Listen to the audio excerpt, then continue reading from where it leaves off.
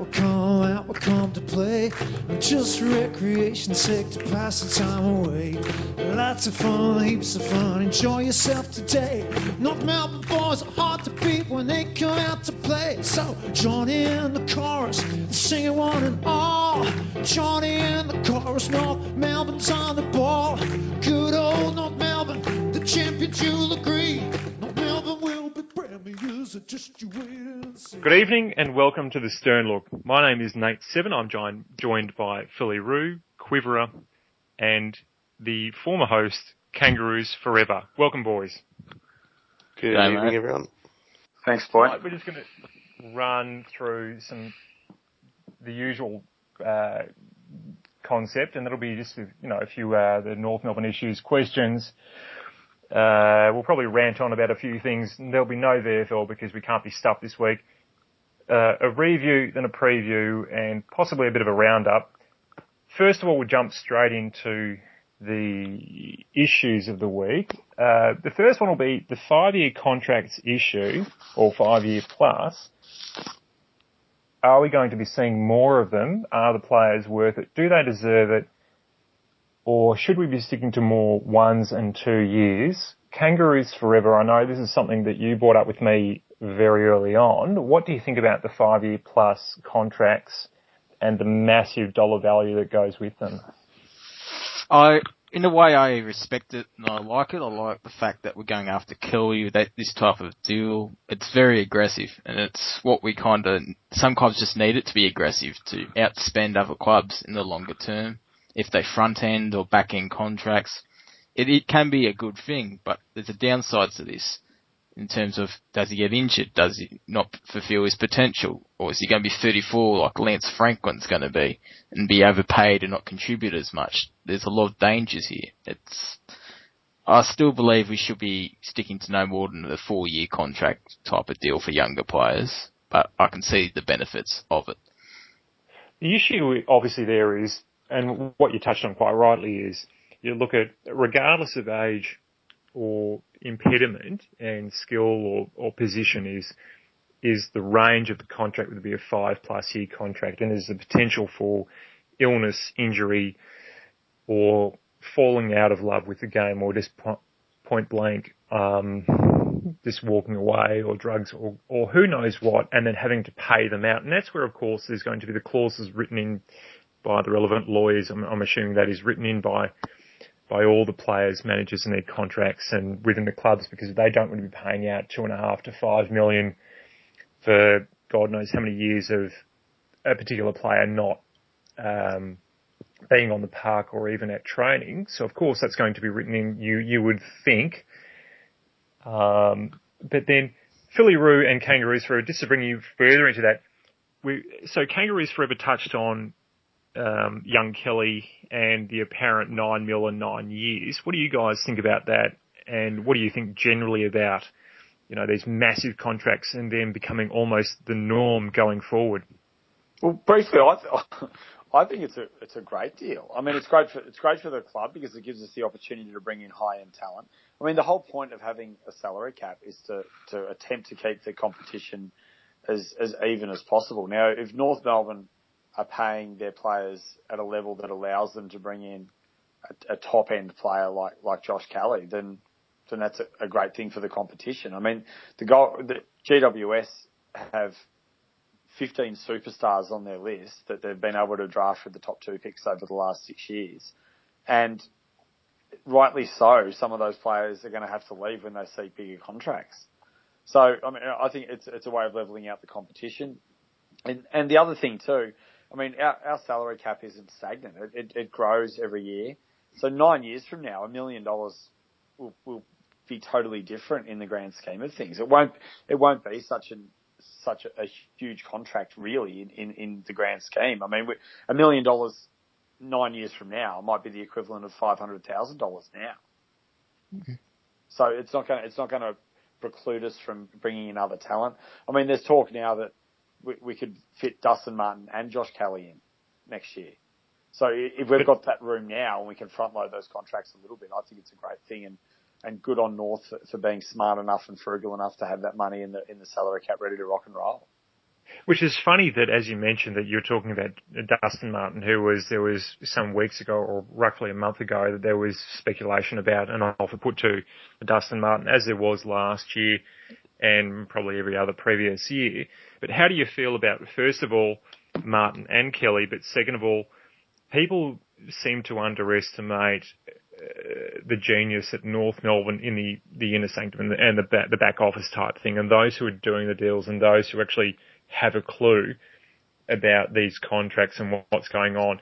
And then we're seeing it a few years later and saying, oh shit, North Melbourne's actually quite very, very smart about these sorts of things and preempting, bringing in a Taron Thomas or potentially bringing in, a Kelly or bringing in a Martin and or all three, and then having that available cap space ready to go, like this mega treasure trove, just ready to dish out and go, look, how can you avoid this? Boys, you've got to come to us, otherwise you're bloody silly. How do you see that's right. that? I mean, I follow American sports really closely, and the way that they do it over there is that they're not looking about who's coming out as a free agent next year or who's going to be uncontracted next year or who's coming out of the draft next year. They're looking at things that are going to be happening 2, 3, 4, sometimes even 5 years away. And they're structuring contracts around that to give themselves the best opportunity to be able to attack the best free agent class or the best draft class that they can. And I think by getting rid of Boomer and Dal and Spud and Petrie last year, and then probably getting ready to get rid of Waite, hopefully Swallow, and maybe Thompson. a couple of, Thompson, maybe Lockie Hansen as well at the end of this year, and grooming other guys to come through on smaller contracts, and then give yourselves the opportunity to be able to reinvigorate your midfield. I mean, I think North Melbourne's drafted really sensibly over the last 3 years.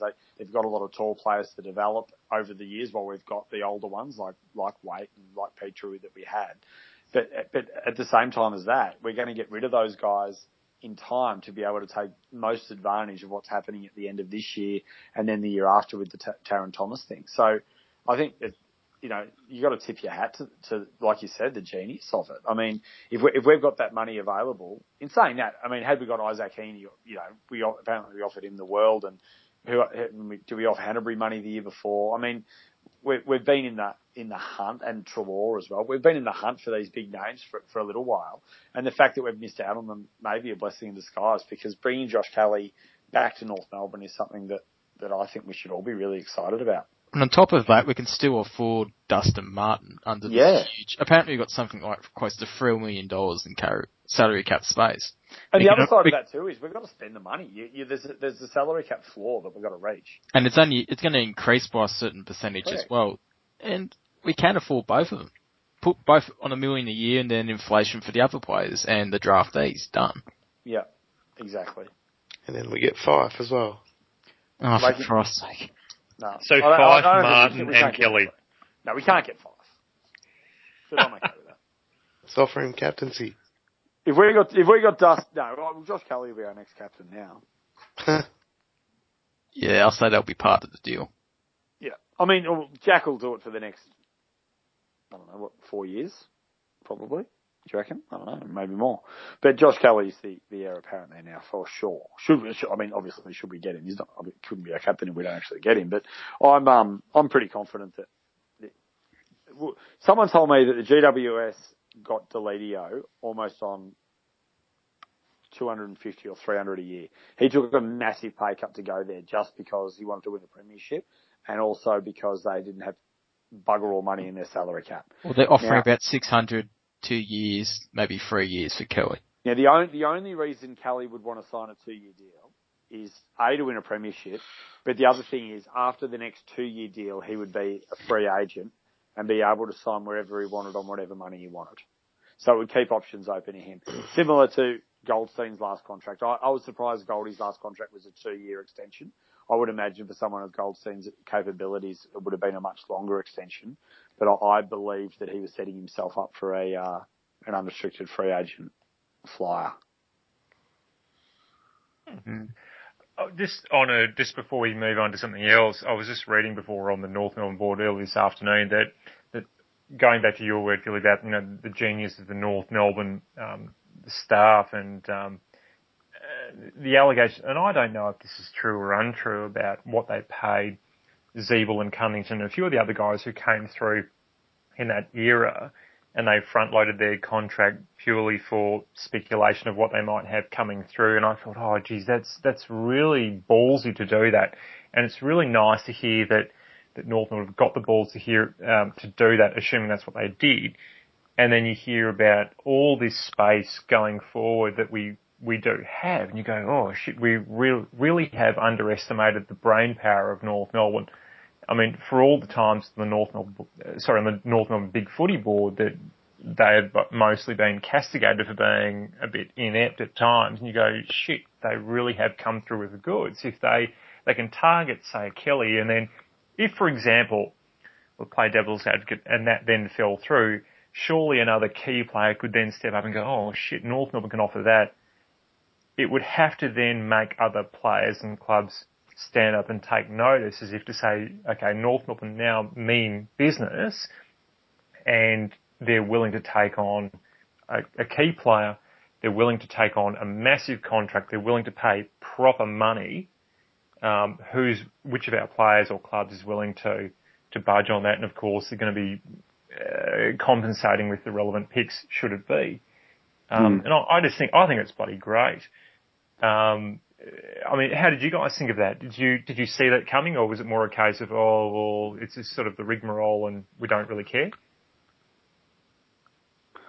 Well, yeah, I mean, I think the only other thing that makes players want to come to you is success. I mean, everyone wants to get paid and everyone wants to make money, and that's understandable, and that's why a lot of those guys went to GWS to begin with, and it's why, you know, teams with lots of money are able to get players. But I mean, Hawthorn probably have underpaid a lot of their stars for a long time, but players want to go and play there because they want to win premierships. So that's the next step for North Melbourne, to bring in a couple of these big names, but then to become as hugely successful as they can and try to attract players at the other end of that. And, you know, I think the North Melbourne brand's a really good brand right now. I think that Brad Scott, despite all his failings, presents the club really well, and it seems the players really like him and that they speak highly of him. And, you know, Higgins has come across and turned his career around and turned out to be a ripping player, and hopefully that shows players that coming to North Melbourne can be a good thing for their career.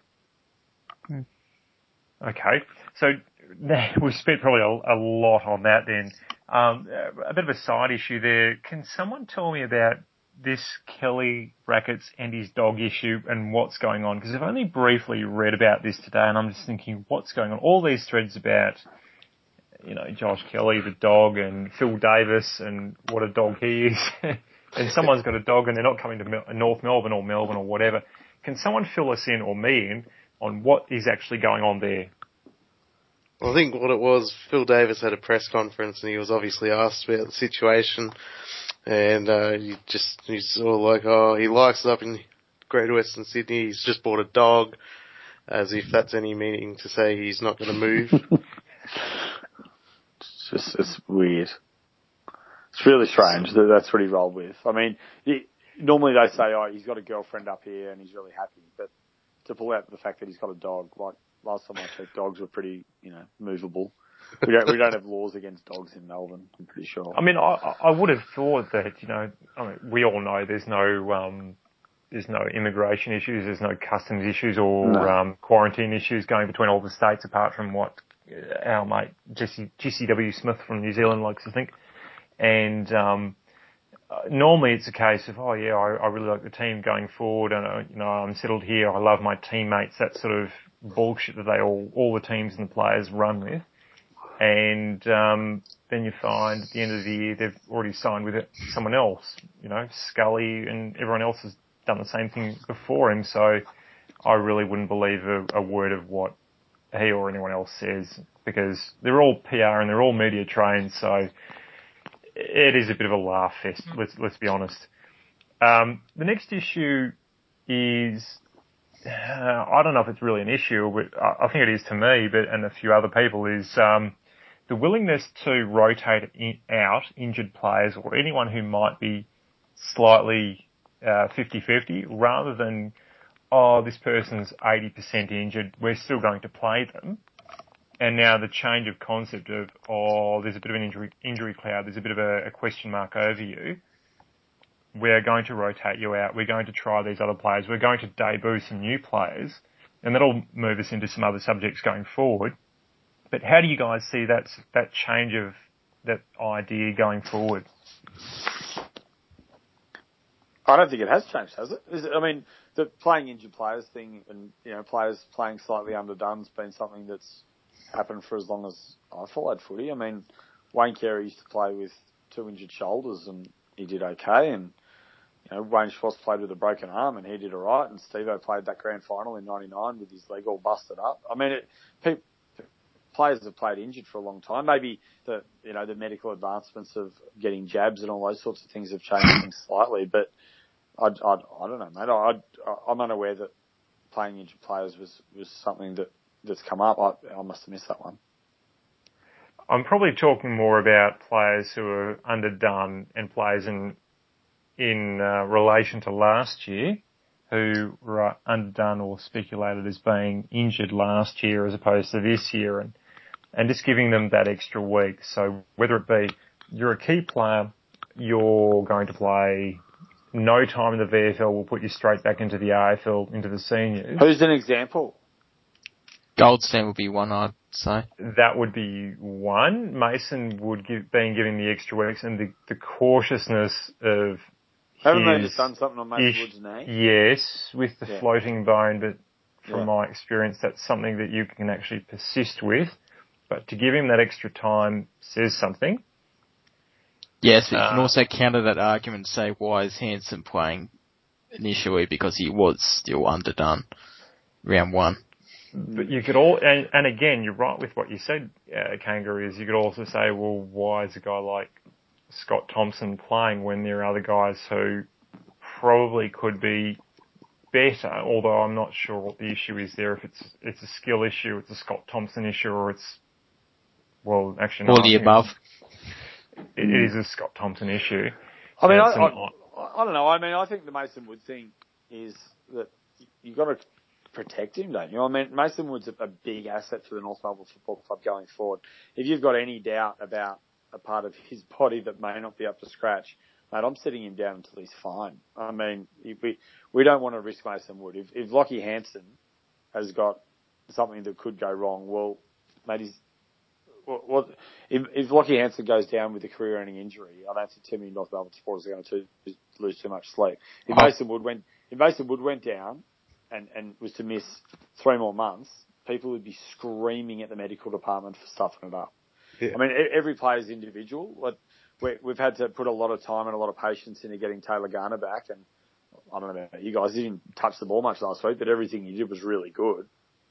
So I think every player's individual, and the same with coming back through the twos. I mean, if it's someone that's you think, or if they're training the house down and they're going to come in and make an immediate impact, I'm happy for them to roll the dice and play him. Fair enough.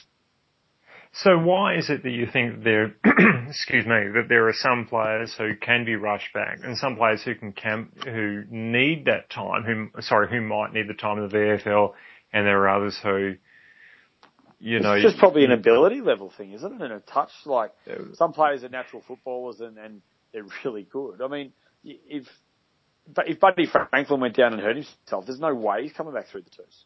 Is there? Surely. Ooh, you'd suggest not, unless he's been out for the best part of half of the season. You'd suggest that maybe you'd give him a quarter, a third of a game in the VFL and that's it, and you just say, do what you like. But there are some other players and you just think, why the hell are they being mollycoddled? I really don't understand it at times. But in other news, Daniel Wells, who was during the week being cleared to play for Collingwood or Collingwood VFL, has now been reduced to, we may or may not see him for a week or two. And I just thought, yeah, bloody hilarious. And he's got the injury vest on. Yeah. And Levi Greenwood is also struggling. So well done, Collingwood, for being the shit trucks that you are. Well, it's been a pretty interesting week for that, hasn't there? I mean, we went after Ash. He got dropped. So Wells is out. Greenwood's out. Bastonak's been dropped. it seems like a lot of either North Melbourne discards or players that North Melbourne wanted are really battling. And here we are offering Josh Kelly $9 million over 9 seasons. So, missing out on all those players and the players that left for more money elsewhere, they've in a funny kind of way, kissed us on the dick and given us an ability to really become a better football club. Mm. Yeah, but that argument can be countered by Treloar being a good player and he rejected us. But I don't know, mate. I don't watch a lot of Collingwood, but I watch Treloar play, and I'm not salivating wishing he was with us. He's good. He's a good player. But I know who I'd rather out of him and Josh Kelly, and that's Josh Kelly every day. Okay, here's something that's been grinding my goat for a while, and this Grinding now your that goat. now you've got me on it. You've just reminded me, and I've been wanting to get onto it for a little bit of a year, and I've finally remembered this, and it's taken me a long. God, my memory is shit at times. The amount of times at the North Melbourne Big Footy Board, and it's all about Operation Corporate Apparel Get Adam Treloar is one example, and every other player, and then it's as soon as it falls through, oh, they were shit anyway. It's like, how many times can the player who you wish to come to your own club be shit just because they're rejected? I'm not saying he's shit, Treloar. Treloar's a good player. I'm not saying you. I'm not singling anyone out. I'm just suggesting that there's the amount of times and how hilarious it is by the people who say it. And go and look back through those threads. Go and find it in history, and it's fucking hilarious to look at. And it's like, and then in hindsight, it's like, oh, they were shit anyway, and ha ha ha, and I hope you break the James Aish one will be like that. Yeah, but the James Aish one's spot on though, isn't it? I mean, he is just a shit truck. I mean, honestly. Yeah, but at the time he wasn't. But to be fair, I don't know that his first season at Brisbane he was okay, but his second season he was shit, and I think he played there 3 years. His third season was no good, and now he's played one and a little bit bad games at Collingwood. I don't know. I'm glad we missed out on him because I really wanted him. But the Treloar one, I don't know. Like, is he really that good, Treloar? Well, Quiv, if you're there and you haven't got me on block or you haven't put me on mute or you're not off having a drink, and hopefully I'm giving you... Oh, that's okay. That's cool. I've given you enough time to actually unmute me. How do you feel about, going back in time, and I know you might not at the time read the North Melbourne Big Footy Board, but the threads about wanting to acquire the services of Adam Treloar and then that not coming through whatsoever. How do you see that? I agree with Philly. He's maybe not as much as Philly. He's a very, very good player. He's probably not a best 10 player in the comp, but he is very good. And I'm disappointed we didn't get him, but life goes on. I'm probably more disappointed we didn't get Tui rather than Treloar. I think Tui fits our needs more, but yeah, can't win them all. But mate, we got Marley. And yeah, he's been very good, which is hard to say, but yeah, I'm warming to him. Yeah. All right, so we're all done there. All right, so moving on to question time. So Kangaroos Forever, you can lead the questions this week. Please go forward. No worries. I'll question straight up for you then, Nate. Yep. So Goldie came on the scene. Sorry, before we do this, can we just welcome Greater Gattsby to the show? Ahoy, boys. Good evening. Mate, how are you? Yeah, not too bad. Not too bad. Good to have you on, Nice mate. of you. How was training this evening? Was it good? By the way, whatever you say, we are live recording, so just be careful. That's right, mate. No shame. Put my hand up for selection, so see how we go on Saturday. Good day. Did you plan the house down? Oh, no, I wouldn't say that, but we'll see how we go. He's been coy. So just by the way, we've had some issues that we've been talking about with Treloar, 5-year contracts, injuries. We're about to move into the question time, and Kangaroos Forever is about to pose me with something or other. Something or other. Fair enough, I'll get going. Fire away. Goldie, he came on the scene about the same time as H-Mac's body started breaking down. It was clear that H-Mac was the better player at the time, but ultimately consistency was more important than ceiling. Are we going to see the same thing with Bruce and Goldie? Or is Bruce being overrated?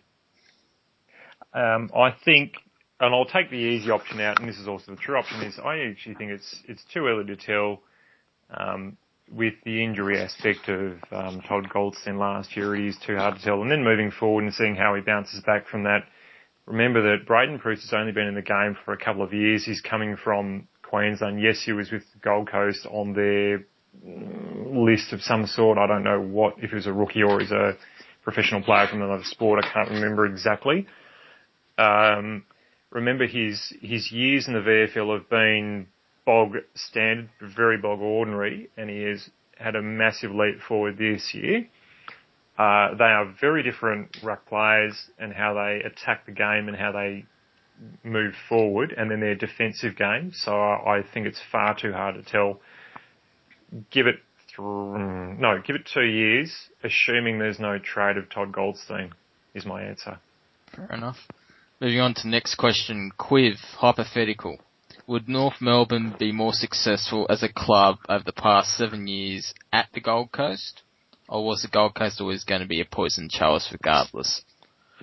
I think it's a bit of both. I don't think there's going to be any successful team there. I mean, it's full of temporary residents on holiday. Not really just bored in the park. All 5 different visas or what? But I also think we would have been more successful as we had an established team. Our recruiters know what we were doing. I placed a lot of the blame on Gold Coast failings in the way they recruited to begin with. So yeah, I think the answer would be definitely yes. North would be a more successful team up there, but it wouldn't have been a good thing for us. No, long term it wouldn't have been. Alright, next question. Greater Gattsby. Regardless of whether he's picked tonight or not, do you think the emergence of Preuss allows us to ensure that Goldie is 100% right before picking him again? Oh yeah, absolutely. I reckon Goldie, we saw him, what did he do last year? He was alright, but when he was unfit, I don't think he had as much of an impact as a fully fit Goldstein would, obviously, but I think Preuss has shown he can hold his own, and physically he's more of a presence around the ground, as he showed on the weekend and the week before, but yeah, no, I think absolutely you'd play a fully fit Preuss over a half-fit Goldstein. Fair enough. Good answer. Philly, Andrew Swallow. Should he be consigned to Werribee to mentor our young midfielders? Unless there's an urgent need for an inside mid. Look, it's a really interesting question. I mean, he's had 2 really poor weeks, and both for really different reasons. The first week, he got a heap of the ball and butchered it, and I reckon gave West Coast 8 goals. And the second week, he disappeared when the game was there to be won and didn't get near it. In my opinion, he's finished, and I'm done with him. I really liked what he brought to the table, but I'm not sure that we need him in that side anymore. The only doubt that I'd have about him going, I mean, the thing that he brings to the table is his attack on the ball and his defensive skills. And if he could teach some of our young kids at Werribee that, then that's great. But tell you what, hopefully they're not watching his kicking technique and watching the way that he moves the ball around, because it's just bad. Fair enough. That's all the questions I have, mate. Okay, so I've got actually a 2-pronged question for you, and they're similar-ish in the way that the personnel that they are. Yep. So you know who it's from, and we don't. I've been asked not to say who it's from. First of all, our best midfield mix. What do you think that is, and/or who do you think that is? In terms of a mix, in terms of how many outside and inside types that we have, is probably the gist of the question that he's asking. Mm-hmm. Yep. Well, in terms of the current mix, I still think Swallows, we've got one too many inside types in terms of Swallows just not, he can't play that in and out that Daniel Wells can play. Zeeble, Cunnington, Dumont, that's fine. That's perfect for the inside mids, because Dumont can play in and out. But we need something to change this up in terms of an inside and outside mid, like Daniel Wells used to play. So that includes guys like Wagner, Anderson, maybe Garner in the long term, Simpkin in the long term, O'Hearn in the long term. But at the moment, unfortunately, Swallow's in the way. I like Swallow, but he's in the way at the moment in terms of a proper mix. I think Higgins is the man that can step in there now. I think I think the perfect mix for me at an opening bounce would be Cunnington, Dumont, and Higgins. I agree, 100%. What about Greater Gattsby and Quiv? So Quiv, with your aspect of your absolute one-man Atlee love, and Greater Gattsby, I mean, you're an inside. You love your midfielders. What do you guys think about that? You know, the best midfield mix going forward. Quiv? Sorry, yeah, it's a tough one.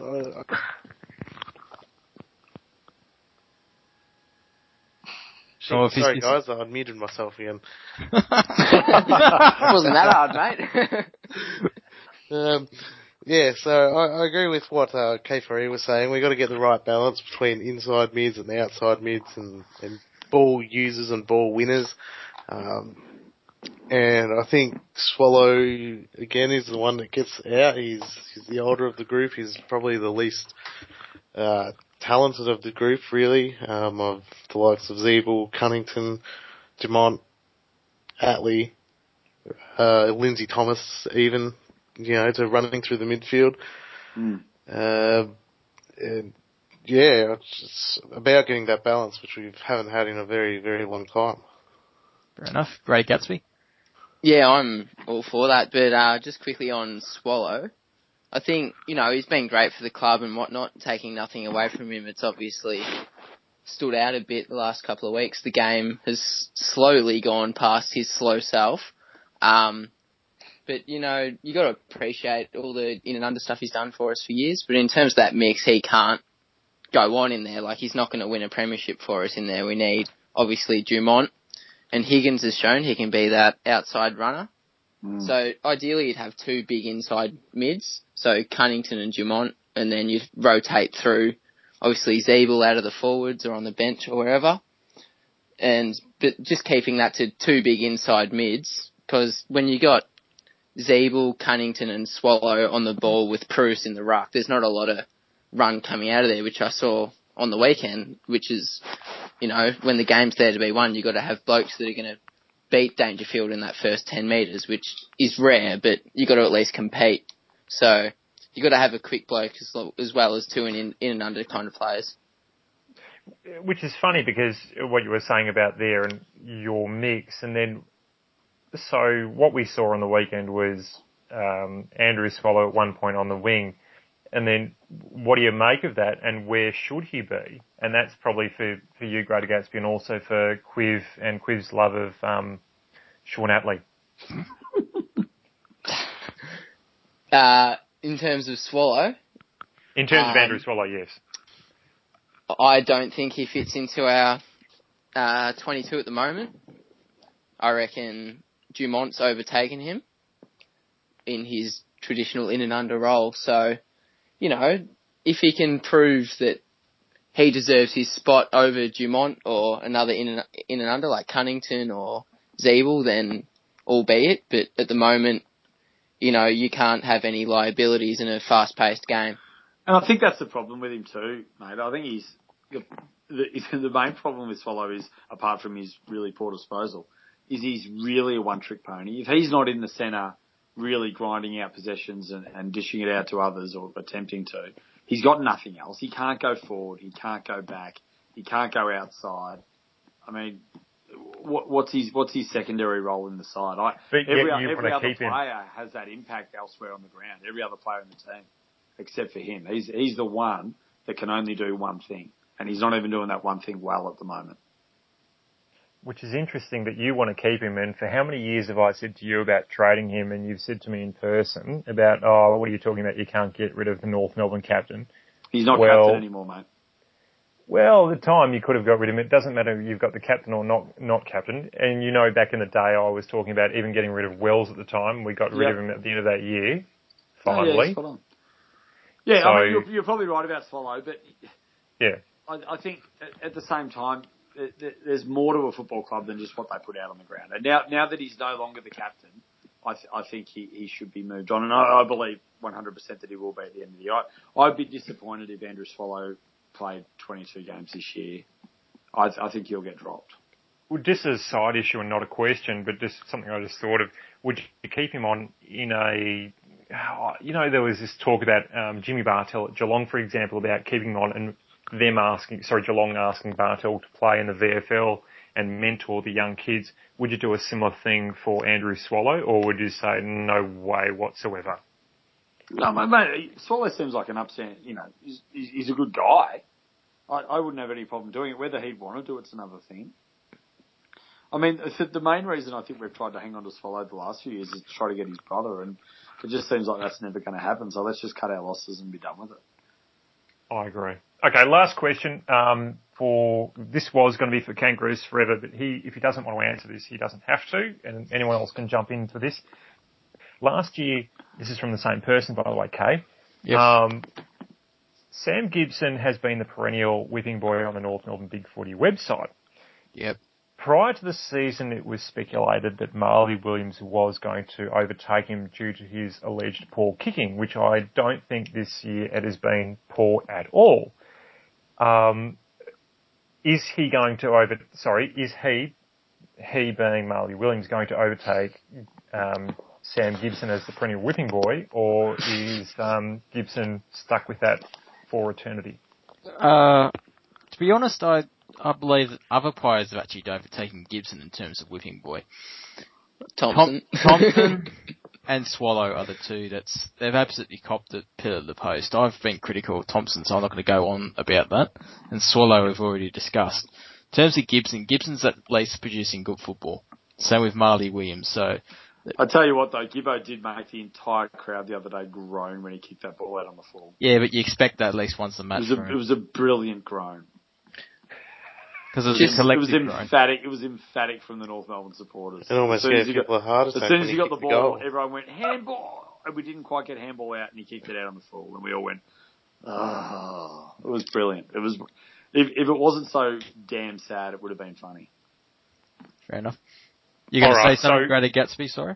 Yeah, just on Gibson. I've obviously been highly critical of him, but one thing that I've started doing this year is, after the games, I think, geez, Gibson's not played very well, but then I go and look at his stats and he's had 27 touches and I've only noticed the one or two he's turned over or cost us a goal or whatever, so I'm more reserving my harsh words on Gibson for the stats. Fair enough. To be honest, I actually don't think that Gibson's been that bad this year. I think he's been okay. As Kay said, I normally don't agree with him anyway, but I do on this occasion that there's been probably 10 players who have been far worse is probably the wrong word, but yeah, they have been worse than him. So I think that Sam Gibson has actually improved, if that's possible, or maybe it's just by default. He's definitely stepped up. He has. And I was just thinking of I know I keep saying last question, and Quiv has been very, very silent in the background, and I know what he thinks of this player. Scott Thompson, 2 weeks. What do you think? Thanks for your service, Tom. Scotty. See you later. Here's your payout and get the hell out of the club. No, sorry. Why didn't we challenge? That's what I want to know. Why didn't we challenge for 2 weeks? Has anyone seen the full speed replay? Because all I keep seeing is the slow-mo replay of him stirring him down and then whacking him across the head. And then going the forearm and digging it in, and I just think, oh, okay, great. But, thank you. Toby Green did a similar thing against Port Adelaide last year. Mind you, it was less of a swinging action, it was more just grinding his forearm into Boak's head. But... But he's from Port Adelaide, so therefore it's okay, apparently. But it's how they play footy in Adelaide. Yeah, Toby Green's a funny little player, and I know that Kangaroos Forever loves to hate him or hates or love him or whatever. I love Quiz's description of him, that he has absolutely no right to be a good footballer, but he... What did he say last year in the game against Toby Green? That he was he had no right to be on a football field, but he admires that a fat little prick like him can actually get a game at half forward or something like that. I'm going to be called into question for that. Okay, great. Okay. Moving on. Because I know we're time limited apparently. The review, boys. One point loss, Geelong, George Holland-Smith, final goal within 2 minutes. One of the nominated Spuds or the Kerry Spud nominees.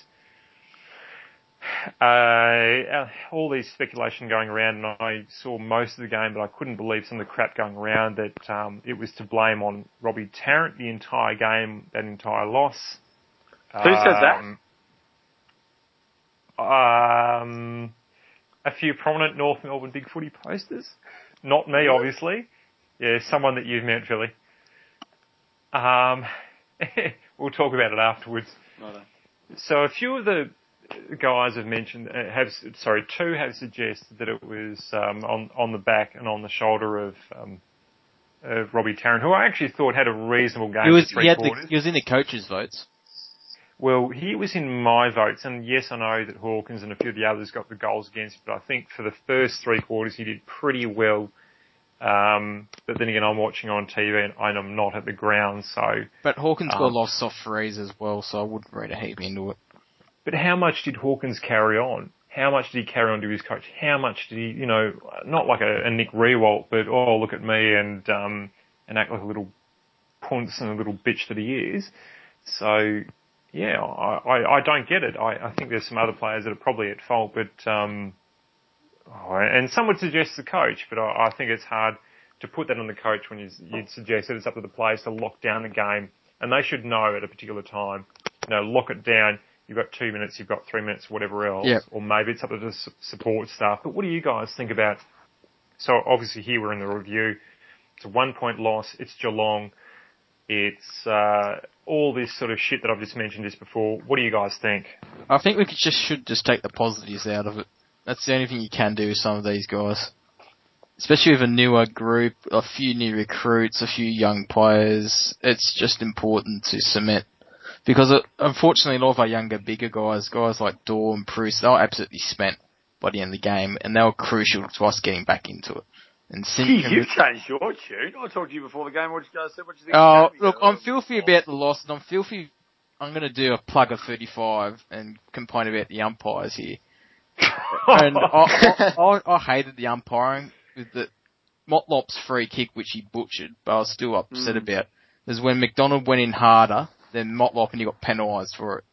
You're right. It's not in the spirit of the game. It's things like the soft little freeze, fine, but that's not there. Going hard at the football shouldn't be penalised. On that one, as far as I'm concerned, if you're a metre away from the ball and you blindly put your head down and you're reaching with no vision for the ball, you're not making a genuine attempt for it, are you? No, because Motlop, I don't particularly rate his hardness at the football. He's basically a Travis Varco. But as Greater Gattsby was saying, he just didn't go hard at the football. He didn't have the right technique, yet McDonald's penalised Motlop's crap technique. Yeah. The other things coming out of that, no, obviously we want to move on move on because of time again, but it's touching on, so the Thompson suspension, first of all, what do you think of that, the 2 weeks? But also, GG, what did you think of the Bruce fine? And I sort of prefaced that with Mumford going in. I prefaced that with a few other tall players that have gone on similar and it's a case of play on, nothing to see here. Why is that a fine for Braden Bruce and not for other players of similar stature? That's what I want to know. Well, firstly, I was a big fan of that. Like, as I don't know if anyone watched Off the Couch or On the Couch, whatever that stupid show is that people pay to watch. Who was it? Chris Scott was on it and he defended Bruce, Why are guys applauded for standing under the ball if they're not going to expect any contact? Like, if you're going back to fly to the ball, that's part of the bravery. That's right. And you want your big blokes on the ground. How many times, over the last couple of years, Goldstein wouldn't have done that. Ferrito would have. Who else in our team applies that physical presence from behind? And so what? And then one thing to note was it was a mongrel torp. It dipped. If it had carried, Bruce would have taken a mark. You can't judge the dip of that ball coming early. But anyway, you cop a fine, you move on. Bruce plays this week, hopefully. And that's the weird thing is you can't, and his reaction within 0.15 of a second is not going to be too great, nor is any footballer. But also, if you change him or you expedite him out and put, say, okay, we were talking about Andrew Swallow in or some little player in place of him, would it be seen completely differently because of their size? And my answer would be yes, because of the impact of what is seen by the AFL, the greater public, the media, and, well, basically everyone. And that's what I don't get. There is no consistency in that. It's almost like, well, you're a big player, therefore you should be able to pull up. But at the same time, if your height is less than 6'2", well, you can barrel in like the good old days, almost. And that's almost what I don't like. Is that how it appears to you? Yeah, no, you can't limit it on height, but obviously size is a big part of it. So you're completely right, Zeeble does that. He gets a fine or a week or whatever. Bigger blokes, and we are commonly known to have the worst side of the MRP, their wheel of misfortune, their spin for every incident. But, I don't know. You take the fine, you move on. It's good marking technique. If that was a pack, you would have split it, ball goes to the ground, we could have got it up the other end quickly. And I suppose the positive spin you can put on that is everyone's in on notice of, well, that's what Braden Press is going to put to you, and it's going to put the fear of God into you if you're in front of his knee. So, that's right. If that's the positive spin, that's great. And yeah, like you said, you take the good with the bad at times, and unfortunately being a North Melbourne supporter and a player at times, or anyone involved with the club, you've just got to move forward. You can't affect what's just happened, so you roll with it and that's it. Unless you're Essendon and you take it to the Supreme Court. Is there anything else that you guys want to touch on in the review? Okay, great. Moving on to the preview. So up against Kangaroos' forever favourite opposition team, the Greater AWS. Plastic Frogs. Off you go.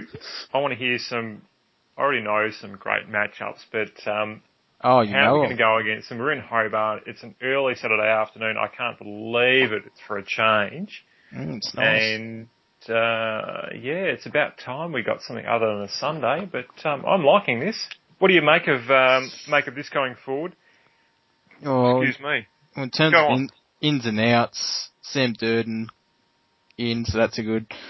In, Scott Thompson, Simpkin out, Goldstein back in. It's going to be interesting. I believe we've gone in a bit too tall, especially considering the weather might not be great, especially for Tasmania. So surely one of them comes out. There is some word from Scooby that there might be a late out. I would believe that Clark will come in. Vickers, Willis and Wagner also on the emergencies. So I wouldn't be surprised if we drop one of the talls out, probably a Bruce, because we don't need another ruckman. But anyway, in terms of matchups, the AFL app's pretty much done it for me, which is rare. It's actually done something good. So, Tomlinson, Dorr, Davis straight to Brown, because Brown's been our best forward. And basically, small forwards, mix and match with their defenders. We're going to have to lock down on their half-back line, though. They have some of the best half-back line in the league. They're just quick, they rebound, they're very good. Midfield, go head-to-head. I actually see Atley going to Green when Green goes into the midfield. And in terms of our defence, Hanson goes to Lob because both of them are immobile brick walls. Tarrant could go to Cameron. I would have said Patton, but Patton's in the emergencies. And as for the other ones, Mullet could actually go to Johnson. McDonald can go to Johnson. There's a few matchups there. Devon Smith, Marley Williams will go to him. So there's a few matchups there. So it should be a very interesting match. What was that, Quiv? Oh, sorry, who do you think goes to Lob? Hanson. Okay. Both of them are big walls that aren't very mobile. So they nullify each other out, sort of, the old... 17 on 17. Well, yeah, pretty much. It's the old maths analogy. So, how do you go forward? What's the weather? So the weather is meant to be, or released to be, what? Pretty ordinary. Yeah. That's the word. Thanks. Do you think that North Melbourne is going to have a bit of a late change out as well? Looking forward, I think Clark might be the change in. I'm surprised that Vickers Willis is the out. sorry, not out, but is the emergency, which is kind of good in a way for me, that I really like him and I really rate him. It was actually really good seeing this on the Channel 7 and 9 news this evening in Melbourne, how he's congratulating, getting around his mate Sam Durden for being the 1,000th shin boner to be donning the jersey this weekend. So even though they're kind of up against each other, it was really good to see. I really rate B-Dub, but hopefully he's, I don't know if it's a weird thing to say, but hopefully he's a late in. But any other sort of thoughts? Gee, it's a tough game for Durden to come into, isn't it? Like, yeah. I think any game at this time of year, and then even moving forward to the I hear Bulldogs you, game next week would be yeah. I'd rather play against the Bulldogs than GWS as my first game. I just see that they're going to get the ball in there a lot. They're going to get it in clean. I just checked the weather while you guys were talking then, and they're only saying 1 to 5 mils of rain. That's nothing. Not much. I mean, I don't think it's going to be affected by rain. I think we go in as named, and hopefully Bruce can smash some bodies. But I mean, they're going to get the ball into Durden a lot, to whoever Durden's playing on. I think they're going to try to go through that, whoever player he's on, and try to burn us there. So hopefully he can hold his own, and hopefully the midfield can play a good defensive game. Otherwise, I reckon it could get ugly, as horrible as it is to say. Well, as you said, it's not going to rain too much. It's not going to be cold whatsoever. It is this time of year. It's not like it's going to be August in Hobart, which is, I suppose, a positive for everyone, including Braden Bruce. But I don't see too much in it in terms of the weather, apart from being, sort of the open air and how the boys are going to adjust that. But surely, in this day and age of professional footballers, you should have a fair clue on what's going on. And for anyone to use that as an excuse, it's pretty poor. On this game, I think yep. it'll be one inside. So obviously our contested disposals need to be pretty clean. We can't just be hacking it on the small ground because their halfbacks will rebound with interest every time. So it's not the old Zeeble, hack out of the forward line, and because they'll just have numbers around the footy before our mids get there. And we got to lock down on their half-backs as well. So the forwards have really got to press and play man-on-man or whatever just to slow it up so as, our defenders have a chance. You don't have Durden one-on-one every time. Just to cut you off, this is actually one of the longest grounds, as far as I know, in the comp, is it not? Is it narrow, though? It is. It's very long. If you've ever been on it, and I've been on the MCG, the Etihad, Wacker and the Subiaco, and a few other grounds, and when I've been on, as it's now known, Blundstone or the Hobart Cricket Arena, it is really long, and I'm comfortable kicking end to end on the MCG, but when it comes to Blundstone, I just think it's massive. What did you say? You're comfortable kicking end to end? Well, no, as in 3 kicks and go from there, from the kick out into the 50 and then to the other end and then, about 3 from 1, 2, 3. So I'm just trying to picture it in my head. It's not coming out in great words, is it? Yeah, from about 3 kicks, but, oh God, it's too fucking late and I've had too many drinks. Just ignore me. Oh, you've read once. Look, no, it's not this time. But, Goonbags. I'm not in WA, not tonight. Oh, okay. Blame GN80 for that. Yeah, you better stay at his place. It's a very long ground. It is. It's quite narrow, and I don't know how that affects the players, because when you go from, I know we all talk about professional players and this and that and the other thing and adjusting to different dimensions, but so in terms of the ground, on a scale of, say, a Corey Wagner to a Robin Nahas, what's the... I've been waiting for this for 3 years. Go on. So is it, in terms of length...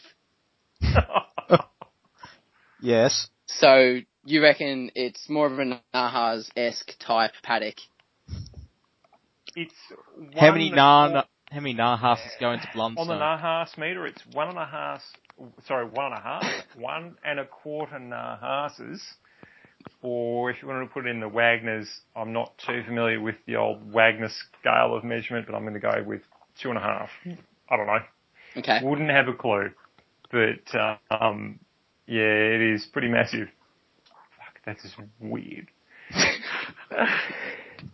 Are we done?